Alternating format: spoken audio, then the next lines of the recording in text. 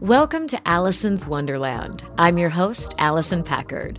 Join us as we journey through the looking glass and down the rabbit hole into the wild and wonderful world of animation and video games. Hey, do a girl a favor and please subscribe to this podcast and go on iTunes and leave us a good review. If you like the show, please help spread the word. It really helps us to get heard by more people. Thanks so much. Have you ever wondered what makes someone's voice sound powerful? And maybe, how you can get in on some of that power too? Well, today I'm going to sit down with the author of Permission to Speak, a game-changing guide to changing what power sounds like. Please welcome my guest, Samara Bay. Hi. Hi, Samara. I'm so glad to be here with you. I'm so glad to see you. Cheers. Cheers. Cheers. Alice in Wonderland, cheers. Yes. Such an interesting topic for your book. And I know you've been working on this for a long time. I've kind of been fortunate enough to have privy to seeing it on the very beginning when it was starting as a podcast. And now you've got the book. It's published. It's gorgeous. Gorgeous cover, by the way. Thank you. So I'm so excited to just dive in and have a conversation with you about it. My first question, I'm just wondering, what is the story of your voice? I mean, my first thought that came through my head is like this existential, what is the story of any of our voices? We can tell a lot of stories about our voices, which actually is, I think, part of the point. Because as with everything, as we think about our money story or our body story, which stories we choose end up determining whether we feel powerful or not. Yeah. So, for example, a story that I tell in the book that in a way was the origin story for this book, but I didn't know it. It's a benefit of hindsight, is that in my early 20s, I lost my voice and I wasn't sick. And it was many months. And it was more and more and more painful. And I got misdiagnosed as, what's it called? Laryngitis? No, because there was no other, symptoms. Yeah. Oh my God, I don't even remember what it's called. When acid reflux. Oh. Mm-hmm. And I was like, that doesn't feel like it. And I took whatever. They gave me the drugs. It was such a wrong course. But I just kept trying to sort of live through it. And I was in a graduate acting program. So I had to talk. And I eventually stopped and I dropped out of the play and I stopped singing. And, I stopped talking and people stopped paying attention to me because when you don't talk, they don't expect anything from you. And this whole new personality came out that was unpleasant, quite honestly. And when I finally went to a speech, ear, nose, and throat doctor who could help me with figuring out the photo of my vocal cords and what was going on. Which looks pretty terrifying. Yeah. Yes. I was going to say pervy. Yes, pervy if you want to look at it through that lens, but also a bit like a horror movie. Yeah. There's just it's like an alien that lives inside of us. And in my case was trying to tell me something, but I didn't know what. And I learned so many things through that experience, but part of what I learned was that the fix for getting rid of those vocal nodules, which is what it turned out I had, was easier. Mm-hmm. It took a month going to a speech pathologist, was easier than working through the psychological part of why I might have done this to myself. Yeah. Yeah. And that's the part that has ended up being, something that connects me to my readers, but also just to everybody I've ever coached, because all of us have a messy relationship to our voice. Why did I speak habitually a tiny bit too low, which ultimately became vocal nodules? Well, we can guess. My guess is that at some point in maybe high school, maybe college, I made the calculation, but below the level of conscious thought. Yeah. That I came across as really warm and smiley and friendly, maybe girly. And that if I dropped my voice down a little bit, it would cut that. I would come across as a little more in the know, in on the joke. Don't mess with me. Professional. And it worked, I don't know about professional because I think this was even in high school. But that sense of I'm tough, even if I don't look it, was a performance I clearly put on that then felt authentic, but literally left me without a voice eventually. Yeah. It's funny because I feel like I can really relate to that. Growing up, I always thought I was an alto. Because I would speak with a stronger sort of lower voice than some of my peers, only to come to find out I'm actually a mezzo-soprano. I'm a top soprano. Yeah. So similarly, I know. Yeah. And everybody's like, no, you've got to be an alto because this voice of yours. And back when I was acting, it was also a lot of you'll grow into your types of roles because right now your voice doesn't match your look. And no one knew what to do with that. I mean, yes, we all of us Yeah. have these complicated relationships to like how we present in the world, how people perceive us. You know, I like to connect all of this back to My Fair Lady. Because, you know, it's this lovely old-timey musical about basically a girl who is lower class, who sounds lower class, and a guy who decides to take her on as a social experiment. Oh my God, will you do her accent? If we raise her class, if we make her sound fancier, does her life open up? And the answer is yes. Mm-hmm. And so you know, watching this at like 7, obviously wouldn't have described it like I just did, but the lesson in there of how we talk affects how we get treated. Mm-hmm. You know, we have kids that age. They're picking up on stuff. That's a lesson you learn. And then even if it's not totally conscious, you start to experiment. If I talk like this, people turn towards me instead of away from me. Mm-hmm. If I talk like this, people take me more seriously. If I talk like this, they think I'm really nice. Right? We're all making those calculations. Linguists talk about this a lot, the little sort of micro calculations that we make, adjustments. Yeah, throughout the day even. Hi, can I get... Exactly. The Starbucks voice. I'm so sorry. Would it just be possible to refill the oat milk? Exactly. It's like, it's a pitch that reflects the concept of nice and works. It's a tool. Hey, can I get some more oat milk? Exactly, It's right? not the same. It's true. I mean, experiment, you know? But yeah, when we do that, we will possibly seem difficult. Now, you got your graduate degree in acting and you've been a speech and dialect coach. How did you get from gaining all that knowledge and working in that field to then deciding you're going to author a book about power? Yeah, it was a process. I mean, I have so many years of experience coaching actors on accents and on, you know, learning a specific accent for a role. Or if English is their second language, doing something in the world of general American. And introducing sounds that they just didn't grow up with, really, into their mouths. And pizza. Yeah, but hamburger. Right. McDonald's. They know all those. They know all those. Yeah. Yeah. They're telling me how to pronounce that. I mean, there's a few ways to answer that because it really happened over many years. But there's 2 things I'll say. One is I was aware, even when I was just straight coaching actors, that the conversations we were having offset in their trailers or at dining room tables beforehand were always more interesting than just sub out this sound, sub in this sound. They were always about, first of all, what story are we telling with this character? What are we saying about their experience, their history up to this moment, but also their sense of aspiration, because that plays out in our voice. But then we were also talking about them, the actual actor there. They would have, you know, a press junket or a talk at the UN, and they'd be like, how do I sound like myself?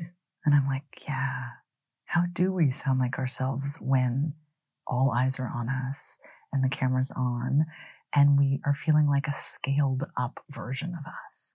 And ultimately, I realized once I got involved with coaching women who were running for office for the 2018 midterms, which was a real moment of, you know, me experimenting with, is this something that applies outside of the acting world? I realized that for all of us, for actors, I was helping them sound like a character authentically, even when the cameras are like right here, you know? But for humans, I was helping them sound like themselves authentically, even when all eyes are on them, which is when all of our latent drama around our own voice story tends to come out and play and give us physical story too. Well, both. But the result is what you just did, which is that in many ways we tried to figure out how to hide. Either literally, physically trying to have no facial expression, or vocally trying to shave off the weird parts of ourselves. Maybe we know we have an accent that isn't standard. Maybe we know that we are going to get emotional when we talk about this, so we do everything we can to sound like we have absolutely no emotional connection to it at all. Which is like a great defense mechanism to hide, to be safe. But it sucks for impact. And even as acting, like I'm thinking specifically voice acting, as the note is like become more and more conversational. Those of us that have trained in the theater and know breath support, and that's become second nature and that's almost become natural, are oftentimes at a disadvantage because they want that quirk. And if you've spent 10 years trying to shave off the weirdness of your voice, it's like, it's hard to figure out how to get it back and sound, conversational, whatever that means. Yeah. And what does it mean? And does it mean going off your voice and having all of the, habitual stuff come out? Mm-hmm. And is that now, it's such a great question in your line of work because it's a different frame on it than a lot of people have. A lot of us are talking about how we let those quirks go. For example, vocal fry and upspeak go because they are excellent tools, but they are in certain ways tools to play small, to say, I care about this, but not really. So whatever. Mm-hmm, mm-hmm, mm-hmm. And if we are thinking about how we show up in our biggest moments where we can talk about what's close to our heart, this is our opportunity to take that deep breath and to say, this is what I care about, and I'm going to actually give it to you without taking it back at the end. Mm. But what you're talking about is this intimacy at the mic, where actually that's not necessarily the goal, that extremely well supported version of ourselves. Yes. And there's this end client and their biases and their quirks that you're playing to. That's part of acting in general. It's yes. How do I get the job that they want me to, how should I show up like they want me to? And part of it is generational too. Well, we see the commercials that we grew up in, there was never be upspeak. You wouldn't be I'm looking around for a brand that is permission to speak, you wouldn't be permission to speak. You'd be permission to speak. You would always have to land that.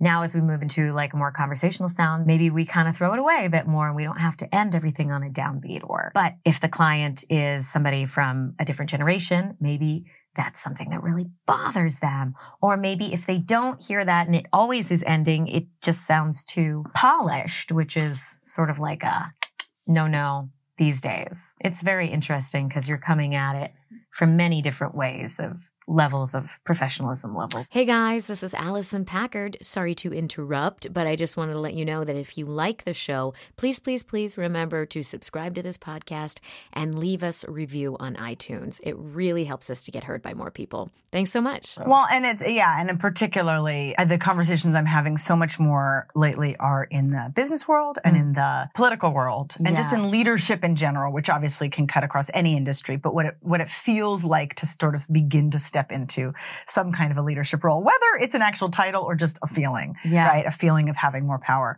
And what you're talking about in this, sub-industry of the voice has to stand alone to tell the whole story is that there's a different goal set there. It's not always a character that's trying to sound like the most leader version of themselves. Right. If it's your best friend talking to you about their cell phone carrier. Which is really our off the clock voice. Yeah. I am not here. My book is not about what happens behind closed doors in private scenarios with your besties. I would love us to feel no one should be policing themselves or thinking about, some way to do that better unless it's not working, unless there's an actual connection rift with your friends or something. But what I'm particularly interested in is this idea of public speaking. Yeah. Especially for women, for people of color, for people for whom literally the public was not built. Mm-hmm. And what it is for all of us in 2023 to be but what if it were? What if it were built for me? How would that affect how I breathe in this space? How would that affect what version of me feels totally free to show up? Mm-hmm. And maybe it is a version of me that's more similar to how I am around my friends, which then opens up a whole new can of worms. So, okay, maybe that is your public speaking voice. And maybe the public will just have to adapt. Well, this is the question, right? Because the public is full of people and people have biases and we are some of those people. Yes, 100%. So, of course, we can say, the powers that be and the oldest possible generation out there is stuck in their ways. But we can also say, what ways are we accidentally reinforcing value systems we don't even believe in by deciding who to take seriously and who not, So how do you start working with a speech client? If someone is coming to you, they maybe are presenting at their company or have a talk to give publicly, a TEDx or something like that. How do you approach working with a client like that? I ask them a lot of questions so I see what's really going on. I'm basically never product oriented in terms of do this, stand like this. This is what it should look like at the end. Yeah. I'm always, my big gamble really, and the reason I think I sold this book is that the history of public speaking is super masculine, but it's also super fear-based. It's very much show up as stoically as possible without revealing anything vulnerable for the possibility that no one will laugh at you or throw you out of the tribe. And this is on some level what is taught over and over and over in executive presence coaching class. I mean, bless, no one's doing it on purpose. But the idea of saying keep your voice low if you want to get taken seriously. Yeah. Don't use any up and down sing-songiness or you'll seem unhinged. Don't have a bursts of emotional, availability that will read as crazy. Received all these messages. And what they're all saying is, or else, right? You'll lose all credibility. And because I come from the acting world and not the public speaking world, I'm like, can we just call BS on that entire framework? Yes. Because what makes us fall in love with somebody on camera or in real life is when they reveal humanity. Humanity. And humanity has nothing to do with what pitch you speak at. Mm-hmm. It has everything to do with not trying to hide and police yourself and showing up as the version of yourself that cares out loud. Which is so fucking hard. Yeah, well, so that's the actual work. I mean, you asked me how I start working with somebody. I ask them a lot about what their own relationship is to public speaking and power. I don't usually frame it like that because that sounds like, I don't know, what's my relationship? But, what are they worried about? That kind of stuff. But from that, I can start to see, thank you. I can start to see, what's really getting in their way. And often it's two connected things. One, shoulds. A whole history of shoulds, either from their corporate environment or from their second grade teacher. I mean, this stuff starts early. Yeah. Right? I know that I'm a person who, and then they say some not true thing that has become a part of their identity because someone said it to them 35 years ago. And I get to reflect that back to them and be like, I wonder if that's actually something you've outgrown. So one is shoulds that are rattling around up there. They don't even know are shoulds until I sort of can help them tease that out. And two, relatedly, is an absence of joy. And, talking about joy in a work context is just sometimes feels silly or inappropriate. But the reality is joy doesn't have to mean like, effusive happiness. But it can if you want it to. But it, there's something I think for me in the use of the word joy, or another one that I like a lot is mischief, that feels like in alignment with oneself. When you're mischievous, you are both a little joyful and a little rule breaking. And that requires that you be in yourself, that you know what rules you want to break. Oh, yeah. And that there's a little something, I call it inner squirrely when you're like, right? When you're like, this is, something that brings me a little joy, and it doesn't have to bring anyone else. And so that's also part of it, is being like, well, what's your thing? What's your thing that you're allowed to just like or care about or love? And this line of questioning is just so scary for people, but it is the beginning of them showing up instead of hiding. I feel like just even thinking the word mischief seems so much more effective as opposed to like picture the audience in their underwear. Right? I mean, there's so many, which is also cute. That's exactly right. I think it actually may be one of the goals. Depends. But yeah, certainly rather than like only use your hands to gesture intentionally. Yeah. Versus bring a little mischief into the room. They're just such completely different styles of coaching. And I feel like my job, my responsibility, quite honestly, is to be that voice who says, bring some mischief into the room. Partly because, we've all actually got a rebellious spirit. It's just a question of, how much it's like been tamped down. But partly because it works. I mean, bringing joy, bringing some element of delight or pleasure or twinkle in the eye in, even for my most serious client who's in the most serious industry, they get that. And there's something that it unlocks. And I think actually, now that I say that out loud, the something is permission. Boom! Right? I mean, but that's what it is. Because what is permission? I actually don't define it in the entire book. I realized afterwards. It's what you want it to be. But no, I mean, permission is a feeling of freedom. Yes. It's a feeling of inviting yourself into a space like you actually are. Like the version of you that you actually like. Do you feel like you've naturally always had that, or has it been a journey for you? I think it's been a journey. It's partly why my brain fritzed when you asked my very first question about my voice, because I have lots of we all, I think, have lots of eras, but I've been, because of my book topic, very specifically thinking about a lot of those eras. I think I had a huge amount of freedom growing up.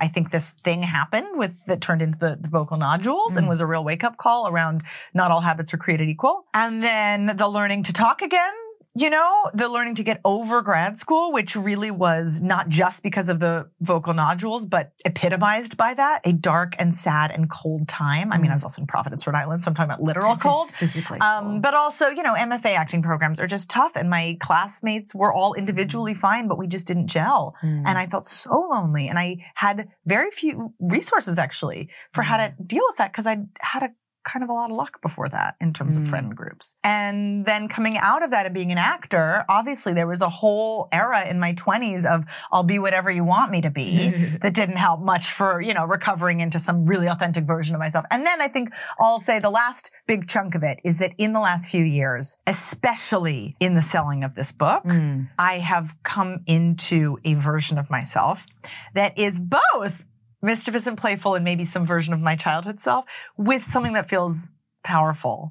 And, it's a weird word to use, right? Many of us avoid it. We say influential or I don't know. Yeah. But for me, power, I love the definition that Amy Cuddy gives that I talk about in the book. And this is very common in the social psychology world I've discovered.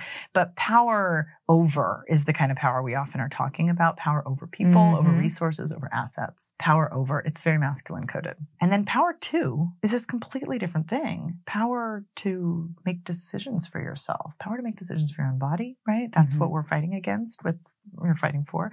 And power to love who you love, power to. It's such a different thing. It's not a zero-sum game, yeah, right? It's not about having power so someone else has less. It's about digging into what about yourself you love and or if that feels too heavy, what your values are and how you show up with them. To empower. So, with that in mind, I do feel like selling this book and having this incredible gauntlet of 14 different publishers fighting for it, wanting to, I pitched them and then there was this bidding war and over they were calling me a thought leader. And I was like, there was definitely a little cynical part of me that was like, all right, if everybody's calling everyone a thought leader these days. And then there was this other part of me that was like, hold on, that was coaching me really. Yeah. That was like, if I just throw that away with an eye roll, I am not actually accepting the invitation inside of that, which is available to all of us, which is if we're a thought leader, how much more do we respect our own thoughts? Yeah. And, it's like we come from a similar friend circle where, this belief, this thought, this idea of empowering women, empowering culture, empowering people of color, as we all rise together and supporting in each other. And you are giving voice to that movement, articulating and spending the time to write the book, which is the vehicle, the vessel for these thoughts. I mean, it's so not about me. Thought leader, right? Oh, that's true. Exactly. That's right. I love that. I love that version of it. I'll accept that. You're driving. It's true. I mean, I'll get real. I think part of my own resistance to that term, besides the fact that as with influencer, it's just, it does get thrown around all the time. But I think my own resistance is that I am in an interesting position right now in my career that I am and totally own that I'm an expert. And what I'm actually all about here is decolonized public speaking. And the decolonization process is about the all of us of it, right? I mean, a hierarchical system where there's an expert and everyone else follows is already part of a problem. So part of my goal here is to flex my expertise to the extent that I have it. And then also to help my clients, my readers, my friends claim the aspects of their voice that are theirs. That's been theirs all along. Their own expertise about their own voice and about their story, their voice story. I mean, that part, right? We own all of our stories, all of our own, both the physical, plot-based past of our life and how it intersected with our voice, but also our myths and, good and bad beliefs about our voice and all that stuff. Yeah. The full picture.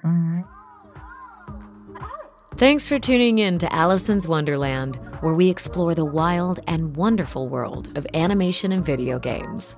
Please remember to subscribe and leave us a review.